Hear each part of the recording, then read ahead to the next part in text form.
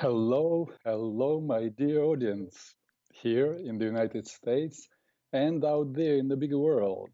I am Peter Resnick, and welcome to the Dr. Peter Resnick's Toolbox. I have to tell you, I'm doing two my most favorite things beyond spending time with my family. I'm having hot chocolate, meringue hot chocolate. I think they should be paying me commissions because I promote their product. I love it so much, and I love talking to you. Uh, I love speaking to you. For years already, I have been posting videos on YouTube on various subjects of wellness and consciousness, way over 100, and I like it. I get very nice feedback, but I have never been as excited as I am these days since I've been doing this radio show. I have become so aware of what a magical world we're living in. From where I come from, 2 days from now, it will be exactly 40 years since I came to the United States from Ukraine, former Soviet Union. And I would write a letter to my friend and count 3 weeks. That's how long it took him to get the letter. And then count 3 more weeks to get his reply, because he would reply right away and I would reply right away. It took 6 weeks to exchange letters. I feel sorry for my children actually now that they cannot feel the joy that I feel. I am still enjoying the fact that we have this magical communication. For them, it's just normal. And for me, I'm still marveling. Last week, I spoke to you, my dear audience, and the same day, I received emails from here, from the United States, from Germany, from Poland, from Kurdistan. For me, I am living science fiction. Even in science fiction, yes, we read about traveling in to other galaxies, but I never read about being able to communicate the way we communicate now. I talked to my student in Germany and then let him look at my screen while I'm here in New York City. This is magic for me. Some of you downloaded my program, 6 Pillars of Well-Being, after I spoke last week, and I already got very nice reviews. Thank you. By the way, if you have any questions as you go through the program, please do not hesitate writing to me. Yes, we really live in a magical world. Some 60 years ago, Aldous Huxley wrote a novel, Island.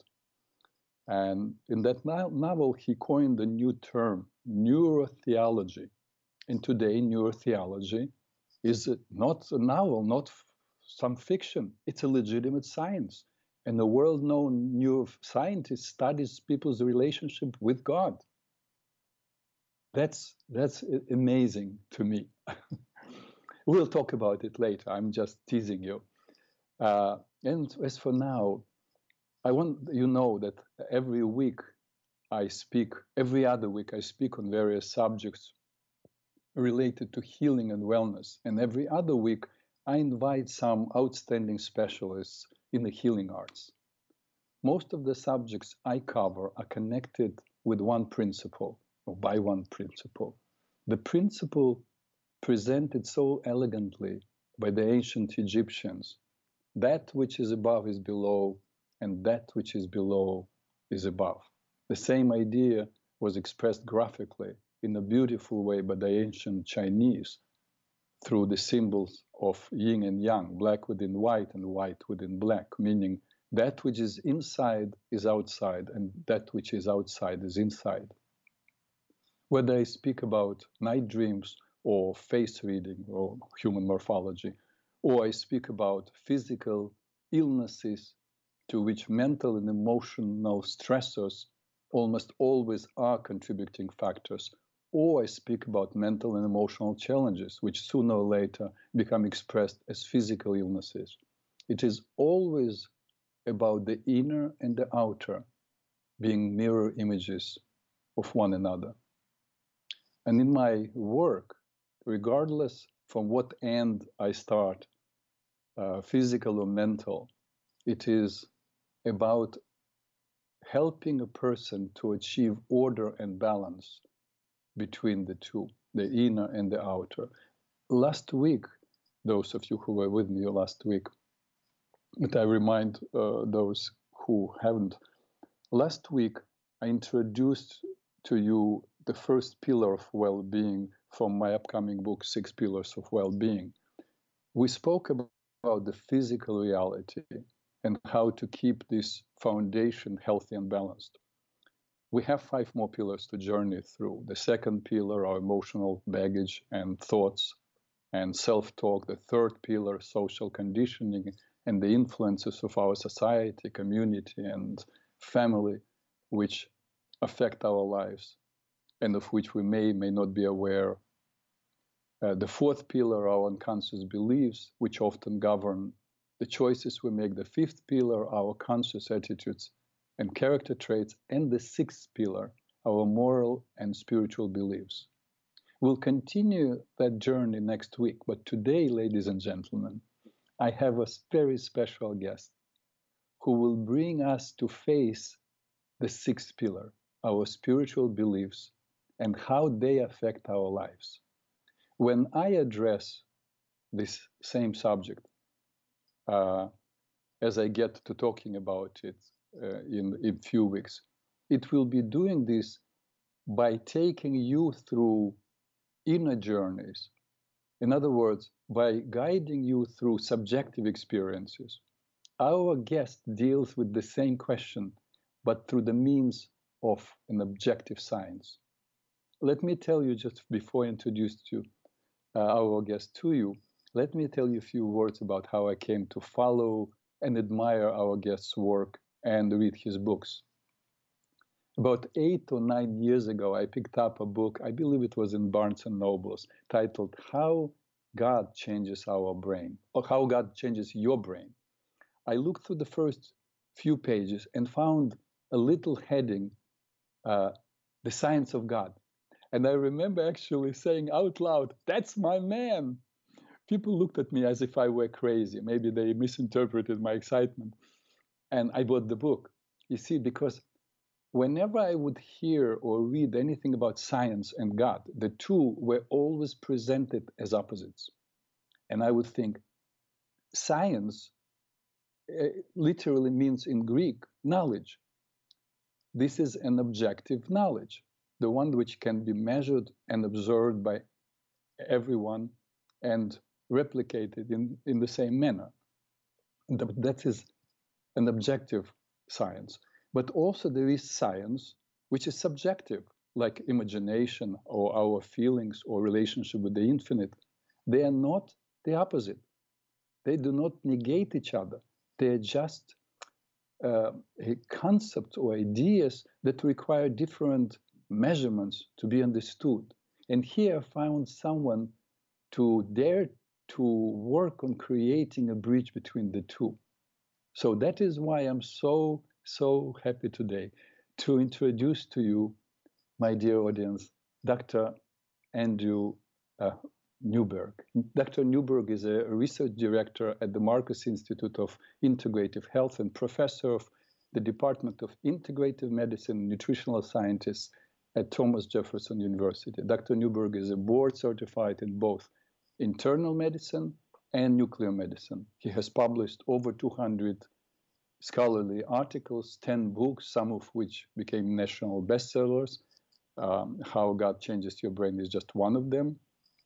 Dr. Newberg has been featured in the media throughout the world and listed as one of the 30 most influential neuroscientists alive today. Dr. Newberg, welcome to the show. Thank you. Thanks for having me on your program, and thanks for the wonderful introduction. And I made it very short. If I would list all your credentials, it would take another 5 minutes. So, Dr. Newberg, honestly, I have to tell you, I'm so grateful that you made the time to speak to us today. I feel like I know you. I feel like we're old friends because I know you through your books. And now I have an opportunity to talk to you. So, but and some of you probably know and read of your work and read your books, but some of you may not. So I would love to start with Andrew Newberg, the man. Tell us Sure. why medicine? Why, of all areas of medicine, neurology? Well, I the medicine was something that I guess is just something I always wanted to do. We used to joke about this back in medical school that there were just certain people that from birth kind of knew that they should be a doctor, and I'm not sure how that calling came about exactly, other than I love science and always wanted to. I always felt it was absolutely essential to work to help other people, and that just seemed like the natural profession for embracing both of those perspectives. But the as I went through my training and as I grew up, there were some very fundamental, like, kind of burning questions in my mind, and they were more philosophical questions. In fact, I guess the big question that always lay at the heart of everything I do has been really, how do we as human beings understand the reality that's around us? How do we make sense of reality? And I guess more importantly, how do we know if the reality that we perceive is right? And I was so struck by the fact that there were different religious traditions and different political perspectives, and somehow everybody thinks that they're right. And so to me, I sort of felt like, well, if we're all looking at the same world, how come we're coming away with such differences in terms of how we think about the world? So that to me was a fundamental question. And I thought, well, the first thing I've got to start with is the human brain. And that was what led me down the sort of the neurological path, and trying to understand the part of us that helps to put together all of our perceptions and give us some sense of what the world is all about. And while I love science, and I think science has so much to offer about our world, and in particular our physical world, there were certain aspects of our brain, and particularly our consciousness, and how we sort of think about the essence of who we are as human beings, that seem to go beyond what just science could answer. And so I started to look at philosophies and different religious and spiritual traditions, and realized that this is a very complex topic, a very complex question that needs a very broad and kind of multidisciplinary perspective to take. And that was what really started to lead me down my own thought processes, my own meditations, if you will, exploring that very basic question. And so for me, neurotheology kind of grew out of this idea of trying to understand ourselves as human beings, trying to understand reality, and how do we take two of the most important parts of of what humanity has been, our science and technology on one side, and our sort of spiritual and religious and philosophical perspectives on the other side. How do we bring them all together to address those questions? And that's really, where I started from, asking some of those questions even back when I was in grade school, and Wow. and has led me to where I am today. Dr. Newberg, somebody answered the question out, actually that I asked you. Why? And Leo Tolstoy, over 100 years ago, way over 100 years ago, actually said, there are people who live their lives, normally enjoy in their life, and don't question anything. And there are people who got the bug. You got the bug, I got the bug. And the bug is you begin to question, why are we here? What is reality? Right. And is there God? That's what he said. And I meet people in my life, and they do have the bug, and people who don't have the bug, and people who don't have the bug just marvel. Why are you questioning? Enjoy your life. Right.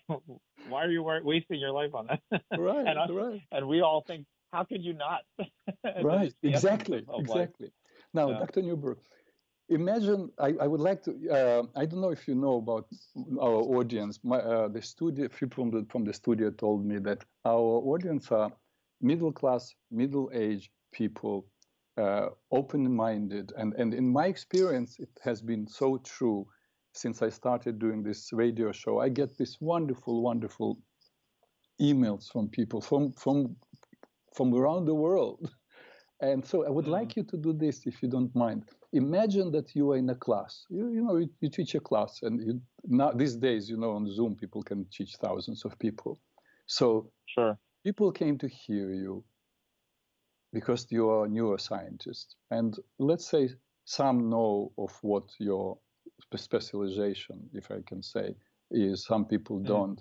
So think, what would you like to tell them about the research that you have done in your earlier times? And I'm familiar with many of your books. I think there are 10 altogether. I didn't read all of them, but I read most of them. And how your research evolved and what it brought you to now. So you have the floor. Well, picking up from what I said, I was kind of in my own mind thinking so much about looking at the brain, but looking at the sort of spiritual side of who we are as human beings as well. And when I actually entered into medical school was when I really had an opportunity to bring them together. And I was very fortunate that when I was in medical school, I met two wonderful mentors. One of them was in the neuroimaging realm, and so we started to do all kinds of research looking at Alzheimer's disease and Parkinson's and depression and a whole bunch of just neurological and psychiatric conditions using imaging and trying to understand what was going on in the brains of people who had these different issues. At the same time, I met a second mentor who had also got that bug, as you said, interested in asking questions about the nature of our religious and spiritual selves and the nature of consciousness and how we understand and experience the world. And so we started to talk about, well, what's going on in the brain when people do these kinds of things.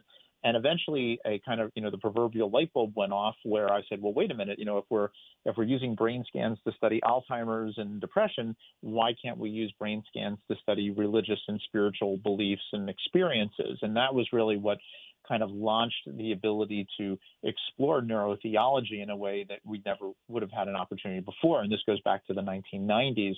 And really since that time, we have done all kinds of studies looking at a variety of practices, prayer, meditation, yoga, and across all traditions. We've looked at all of the monotheistic traditions: Judaism, Christianity, Islam, Buddhist, Hindu, Sikhism. We studied Brazilian mediums, trying to connect with the spirit world. So we've used our brain scan technology to be able to look at what goes on in the brain of people who are engaged in these different practices. We've used brain imaging to explore different types and different aspects of people's beliefs about religion and spirituality, including people who don't believe in religion and spirituality. And then ultimately kind of put together this information in the books that you mentioned that really do try to look at it from a combined scientific as well as religious or spiritual perspective. How do we understand these questions? How do we understand what these beliefs and practices are about? What does science tell us about them?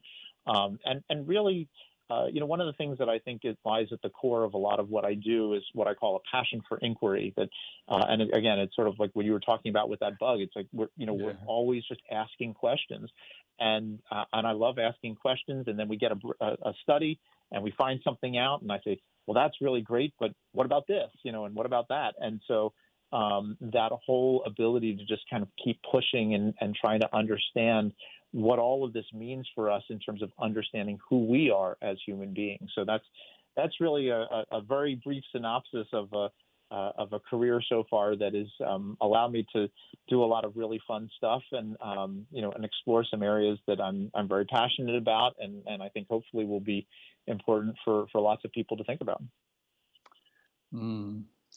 Now, a lot of people in a holistic field talk about our mind, and my specialty is mind-body integrative therapy. I work with people who suffer from depression and anxiety, but also with people who have cancer.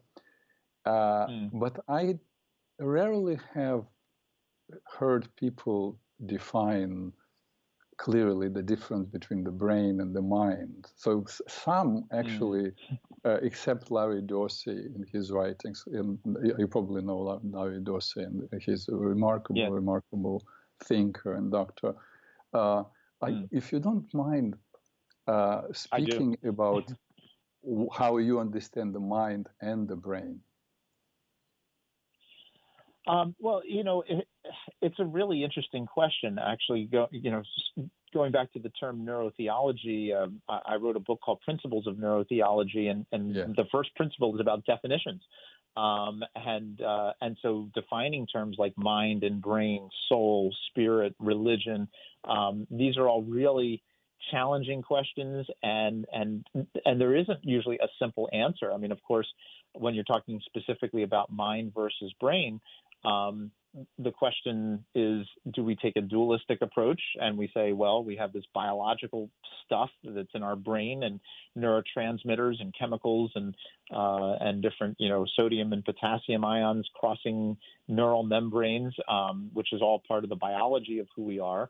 But then we also have what seems to arise out of that brain, which are our thoughts and our feelings and our experiences, the non-tangible things. And then the question becomes is, how are they related to each other? Are these two different ways of looking at the same thing? Is it that the biology of our brain produces these experiences? Is it possible that the universe itself is basically mind or consciousness, and that the physical world kind of derives from that? I don't think we know. I don't think there is a great answer just yet. And that, to me, is one of the things that I hope neurotheology helps us with, which is to say, how do we look at a definition in these terms like mind and brain, and can we separate them fully? How integrated are they, and what are the causal arrows between them, which is causing which to happen? My guess is that it's probably very much very intertwined, that our biology affects what we think and believe and affects the mind in a certain way, and yet our mind affects our biology as well. But I don't know that for sure, and that's part of what I hope our future research projects will continue to look at. How do we differentiate that? But it's a great question, and I wish there was a simple answer. Certain spiritual traditions actually do answer this question, and then the trick would be simply to see if that particular spiritual tradition is speaking the truth. For example, in Judaism, what we have is a concept that the brain is simply physical apparatus, and I'm sure you're familiar with it. Physical apparatus, like a radio set that receives information, and information comes. The mind comes from what is called neshama, the soul, and it's downloaded through the physical apparatus. And of course, if the radio set is broken, there is no way to download then the information, music, for example. So the same thing with the brain. So then all a person needs to figure out is, how do we know if the spiritual tradition is speaking the truth? For example, I'm 66 years old, and I was, as we spoke, or as Tolstoy said, had this bug all my life, and I answered this question to myself only somewhere at the age of 50, and became religious. But I didn't come to the religion of Judaism through growing up. I grew up in the Soviet Union. It's an atheistic society, and believe it or not, in order to graduate from university, you had to pass a test called scientific atheism. Otherwise, you cannot get your diploma. So, but nevertheless, I came to religion through physics and mathematics. And that is, my question was always, and now my question to many of my students is the text divine or not? Is it coming from human beings, or it is impossible? You don't have to call it God, call it Shmad or extraterrestrial or whatever, but could it be written by humans or not? And I came to a conclusion it couldn't be. So therefore, I am very comfortable with the idea that there is a mind that is separate, but then it gets intertwined with the brain. And my question to you is there a way for you to do your magic and see how, or possibly prove that you have the brain without the mind, and then when the mind enters the brain. And let me finish with finish my question, and then and then see if it's a complete enough question, because you probably are familiar with the book by Ibn Alexander, right? Yes. What was the book? Proof of Heaven, right? Proof of Heaven, right? Right. He's a neurosurgeon. In your book, I believe it was not principles. Oh, why God won't go away. You wrote that the mind is constructed to perceive and generate spiritual realities. And from what I understood, and correct me, maybe I'm a little cuckoo, but from what I understood from Ibn Alexander's book, his experience, and maybe you will just share with our audience what his experience was, if you don't mind, just to remind them. Sure. From his perspective, for 7 days, his brain was gone. It was filled with pus. So it could not generate spiritual reality. And yet he had this incredible spiritual journey. So that's a long, long question. I hope I made it clear.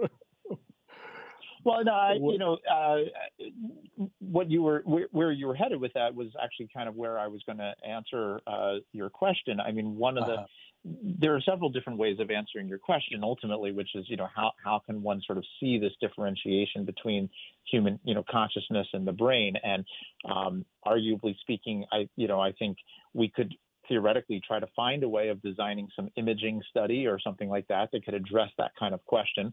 But one possible answer are these kinds of out-of-body or near-death experiences that, Eben Alexander talks about. A lot of people have had near-death experiences, and in those experiences, as you mentioned, there's this sort of sense that they transcend their body. They float up to the most common description is that they kind of float up to the ceiling, to the corner of the room, and they're able to look down on what's going on in the room around them. And there have been some really interesting descriptions of these experiences and various, anecdotal reports that have tried to corroborate what people describe. The nurse had red hair or something like that, and so they look at that and see if they can show that. There are a couple of people who are trying to look at that from a more systematic approach, and with the idea that if you kind of float up to the top of the ceiling, to the ceiling and look down, you could put like a shelf somewhere and put an image, a photograph on the upper side of that theoretically would only be visible from the vantage point of being at the top corner of the room. And you could put, something very obvious, you could picture, my example has always been the Eiffel Tower, so like something that obviously everybody would recognize. And then, you go to trauma bays and areas where a near-death experience is more likely to occur. You assess people who have had those kinds of experiences. You look if they've had a near-death experience, and if they felt that they floated up to the corner of the room, did they see anything? And if you get a hit, so to speak, then that essentially helps to prove that the brain is able to differentiate from the mind or vice versa.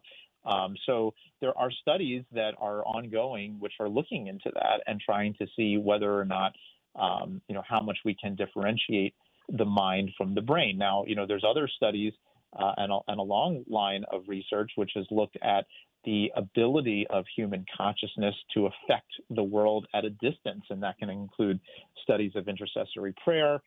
It can include studies where people just consciously have tried to alter the function of a random number generator or other type of physical or physiological process, but not in direct contact. And the data is very compelling. And the question ultimately is still, we have to be, continue to work towards trying to clearly demonstrate those effects. But there are certainly a lot of studies which have found significant differences in those kinds of approaches. And then if we agree that these things are happening, we now have to get back to, well, what is the mechanism? How is that happening exactly? And, if we say that the brain kind of receives this information from the soul. But what does that exactly mean? I mean, how do we do that?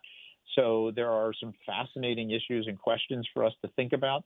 Part of what I always challenge my scientific colleagues about is that this whole area of research really challenges science. How do we kind of break out of our very biological approach to things and say, can we see if there is something that goes beyond just what is purely biological? And we have to be open to both possibilities. We have to be open to the possibility that there is, and ultimately, if we find that there really is not clear evidence for it, we have to be open to the possibility that it doesn't exist, and that everything just is biological. But until we can demonstrate that absolutely one way or another, we have to be open to both sides. And again, I think that's where I hope neurotheology can kind of take us, which is to say we've got to have a healthy respect for all perspectives, and we need to engage the science. We need to engage those experiences as true and as accurately as possible.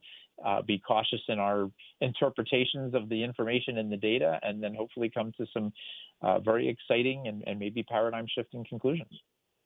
Mm.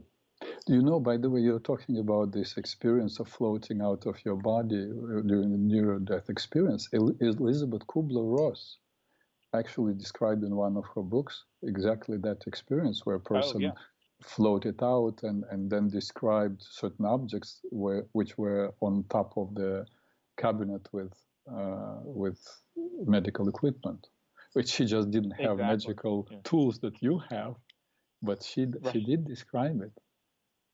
I mean, there's a lot of there's a lot of examples of these kinds of experiences, and people going down the hall and seeing somebody in another room and corroborating that. So anecdotally, there's a lot of interesting support, and it would be very exciting to be able to do this in a really systematic way that will hopefully go beyond just the anecdotal and help to really convince the larger scientific and spiritual community of what we of what seems to be happening.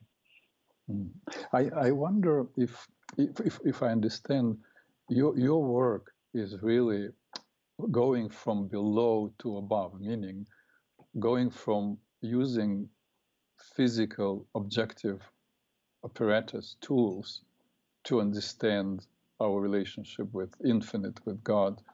And did you ever think about doing the opposite, going from above to below? That is, using as your guide spiritual tradition, for example, what Kabbalah teaches. Just to give you an idea, for example, we know the description of Big Bang, how the universe came into existence. And I have somewhere a write-up.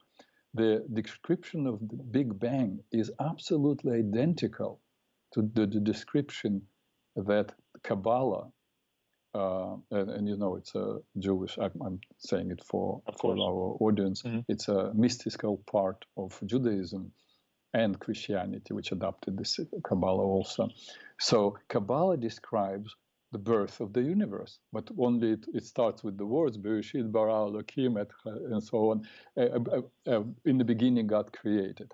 And so that in the beginning, God created, if we go half a page description, is totally identical to what physicists describe, how the universe came into being. So the same thing. Did you think of taking, let's say, Zohar, Kabbalah, and experimenting from above to below, that is, following the map that Kabbalists created for us to understand how the soul goes down into the physical body? Did you ever think about it?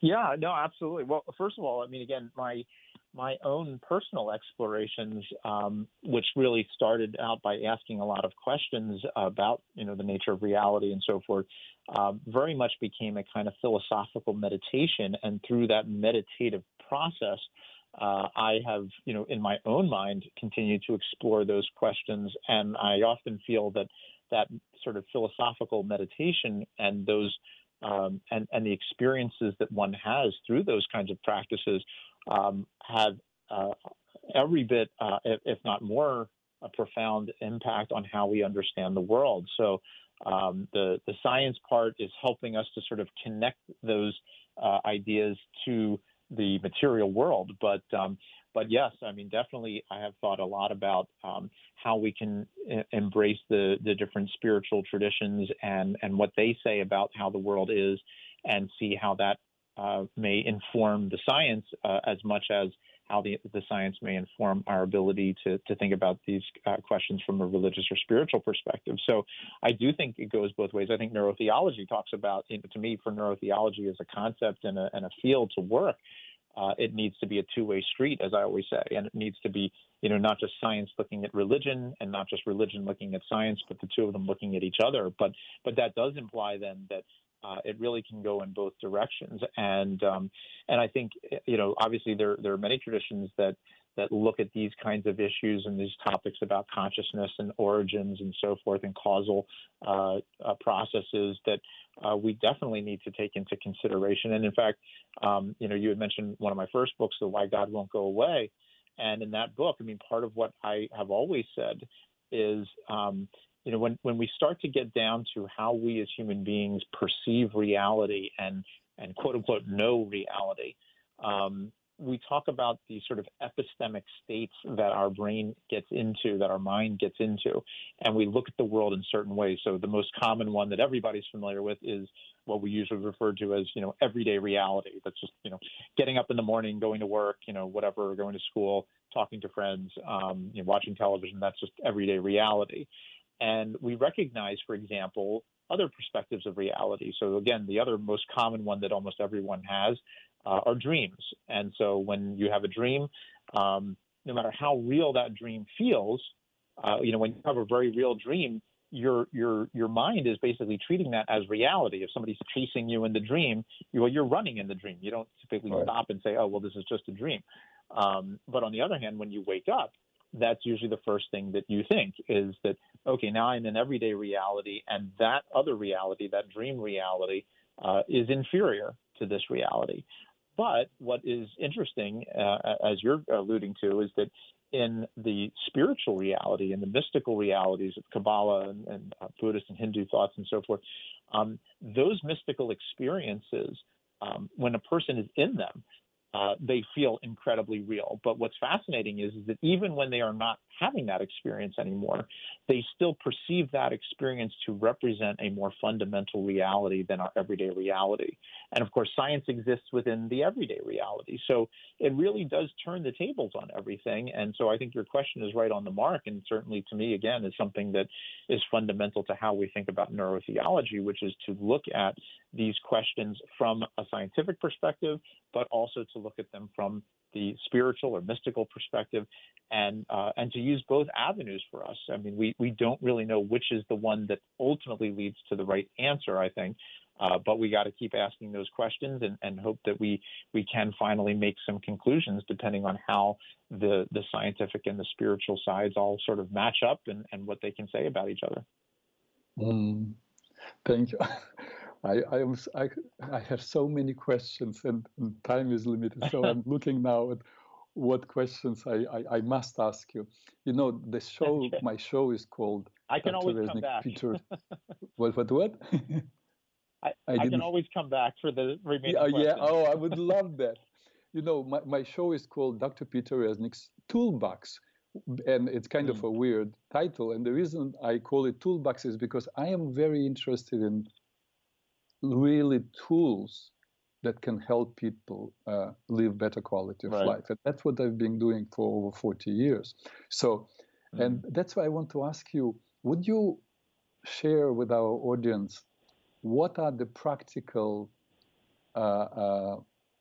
tools that you have that could benefit people now? That is, they could learn from their neurologist, if they can go and explore. Like you talk about in one of the books, I don't remember which one, you talk about neuroemotional techniques. Is it something they can go and see neurologist and he will test them, he will work with them? Practically, how could they apply your knowledge that you're sharing? Sure, sure. So, I mean, there is definitely a lot of sort of applied neurotheology, if you will. You know, the more practical side of it, and it's a very important side of it. And that really does look at how different practices, different approaches, different things that people can do to help, as you said, make their lives better. Some are very simple. You know, meditation as a general statement has generally been shown to be very useful at reducing anxiety and stress in people and depression. And so, you know, looking to a meditation-based program, whether it's something that is part of your own, you know, current belief system. So if you happen to be Jewish, you know, engaging in Kabbalistic practices. If you're Christian, maybe, you know, engaging in intensive prayer practices or something like that. You know, each of those can be very valuable for people to do them.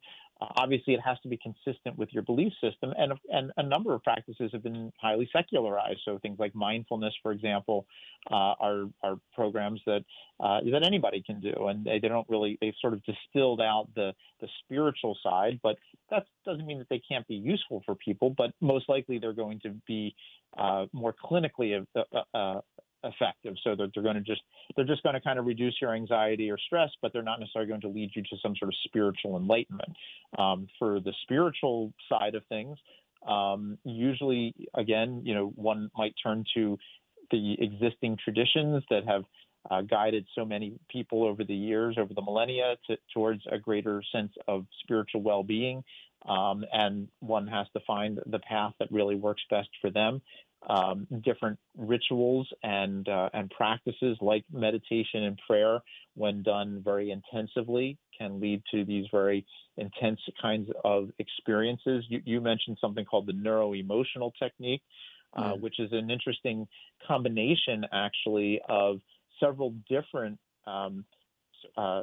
psychologically oriented approaches that include both knowledge of the body and the brain and how they interact with each other, the use of acupressure and the idea of how different energies flow through the body.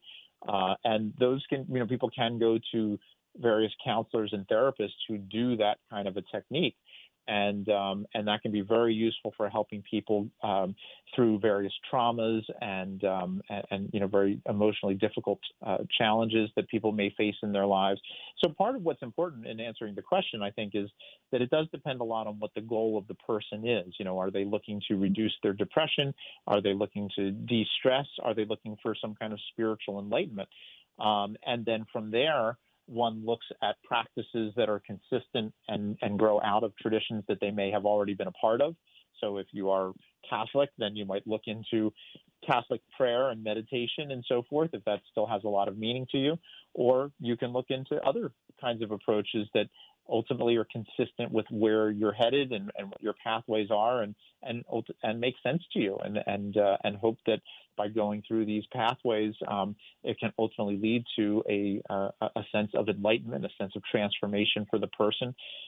One of the things that we talk about a lot in our book called How Enlightenment Changes Your Brain, we look at a lot of the data that we present is from a survey that we did, an online survey of people's most intense spiritual experiences. And one of the real take-home messages for me in all of this has been that out of these couple thousand descriptions of these experiences, you know, some people were really trying for it. Some people were really trying to achieve some kind of enlightenment or transformation, and other people, it just kind of hit them out of nowhere. So there's no one path. There's no one way that works for everyone.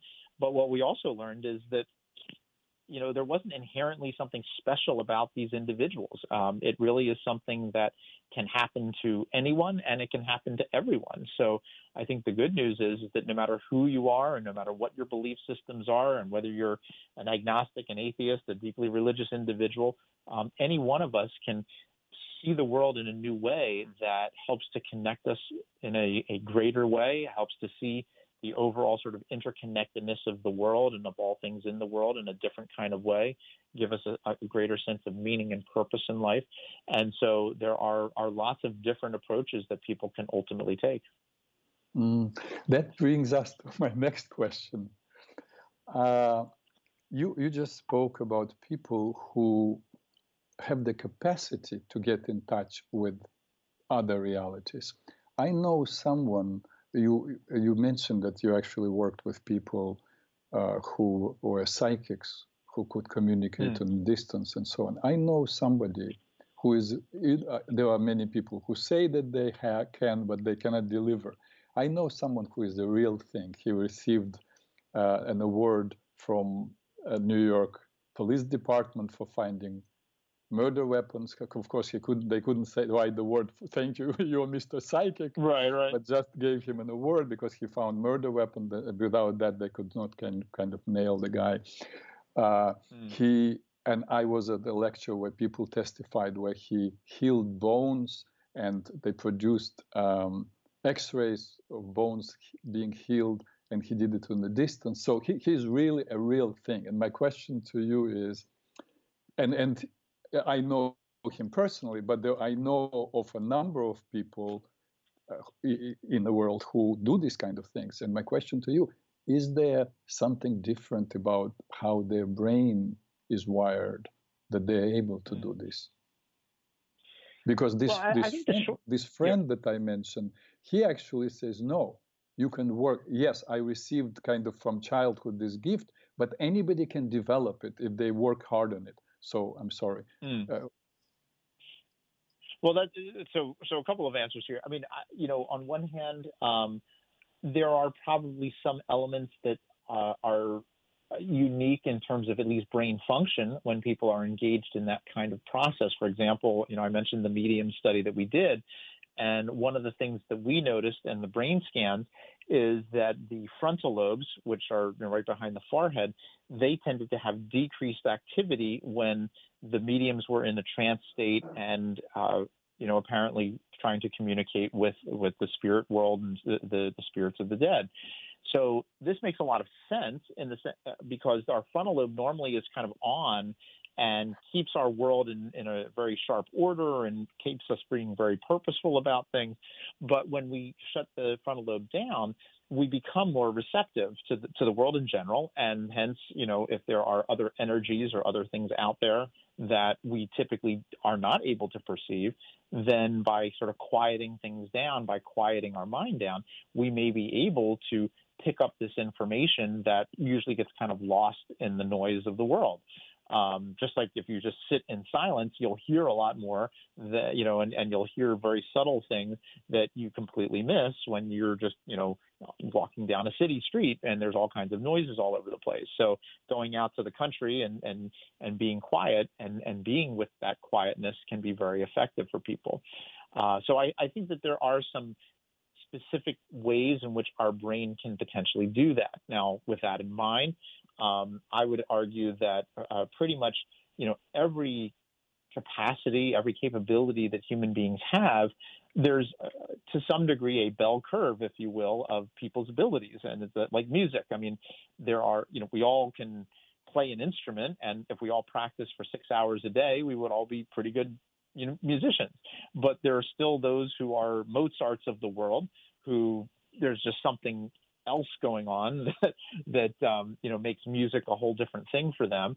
And there are other people who are pretty tone deaf, and if you give them a piano, they can play the notes, but they're not going to be that great musician. And I think that same kind of thing is what I would say about various spiritual practices and experiences with people and different abilities that people may have, that there are likely some people that are just more facile at being able to do it, are able to engage it more easily, more quickly. But I would also agree that that almost all of them, like music or like any skill, playing tennis or whatever, if you practice it enough, you will get better at it and you will be able to do it more effectively. But I still think that there's going to be some differentiation in terms of some people being able to do certain things better than other people. And that's just, again, sort of the natural aspect of how the universe works. There's just there's different abilities across various domains of life, cognition, emotion, and so forth, that some people just are different than others. So it doesn't mean that they're different in some kind of, they're not a different species or something like that, but but I think that there are different ways in which their brain is able to just do that more easily. Just like some people are better at math and other people are better at music or whatever. So. Yeah. One quick question. It's more to Andrew Newberg rather than Dr. Newberg. How did you manage to form this wonderful relationship with Mark Robert Waldman, with whom you are writing these books? You co-authored with him a number of books, right? Right. Yeah. I've been very lucky to have had many wonderful people in my life, and Mark was another one of those wonderful people. We, just very serendipitously, he was an editor at a publishing house, and they wanted to include an excerpt of one of my books, and we got to talking, and he said, "What else are you working on?" And I said, "Well, I'm trying to develop some new ideas," and his background is in transpersonal psychology, and so he also had a lot of interest in the same basic things, and it was also at a time where I had lost my this one mentor, this Eugene DeQuilly, who was the person who had been specifically looking at these same kinds of questions since the 1970s. He and I connected back in about 1990, 1991, and worked up until his death in 1998. So I was sort of looking for other people to work with, and Mark Waldman came along, and it was a beautiful friendship. It looked like the beginning of a beautiful relationship, as the movie says. So it's been great working with him, and we continue to think about new ideas and new projects. And I've been working with other people around the world who all have an interest in neurotheology and trying to look at the practical applications, look at how it might be applied to different traditions like Judaism, Christianity, and so forth. In fact, a medical student who is now a psychiatry resident here at Thomas Jefferson University is a rabbi by training, and so one of the most recent books I published was called The Rabbi's Brain. Right. And we talked about Judaism. I have questions about that too. Maybe I will invite you again if you don't mind for another show. We can talk about the Rabbi's Brain next time. Yeah, we have still a few minutes. I want to ask you something. You are younger than me. Maybe didn't come to this point yet. But a few years ago, I started feeling, that I have to raise kind of new generation to do what I do, and I moved more away from seeing. I still see clients / patients, but I started seeing more and more students, kind of teaching them all that I do. Are you raising, or you may be too young for it? Are you raising new generation of people who have the bug? Yeah, I mean, I certainly hope so. I love teaching. I was a teacher at my old University of Pennsylvania for many, many years, and taught in the Department of Religious Studies, and also in what was called the program of brain and behavior, and the biological basis of behavior. And so, have worked with a lot of students over the years. Some of the most recent work I've done is with a student of mine named David Yaden, who's now on, just gotten his PhD, so I can't even really call him a student anymore. He's a colleague.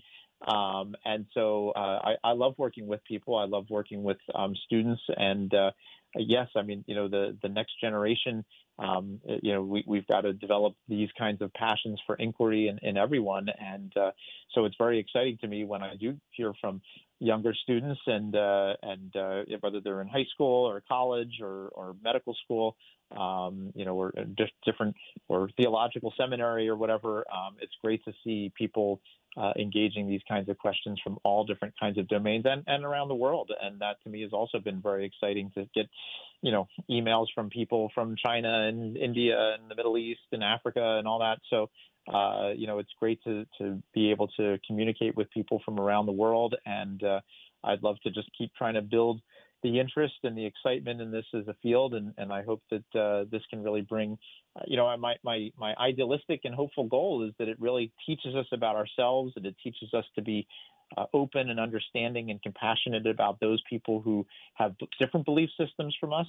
It helps us to understand them, and hopefully it helps us to find ways of working together to engage and appreciate and and really, kind of rejoice in our differences, but also learn from them and hopefully develop our own pathways to enlightenment, both on a global scale as well as on an individual scale. Dr. Newberg, I have to tell you, I love your books, but I admire your eloquence and clarity and simplicity. I think that Albert Einstein said, if you cannot explain something simply, you don't know it well enough. And I feel you know so well your subject because you explain everything so clearly and simply. Thank you so much for giving your time today, and I hope we can meet again. I can invite you again for another show. Well, thank you. Thank you so much. It was a pleasure, and I'll be happy to come on again and again. Thank you. God bless.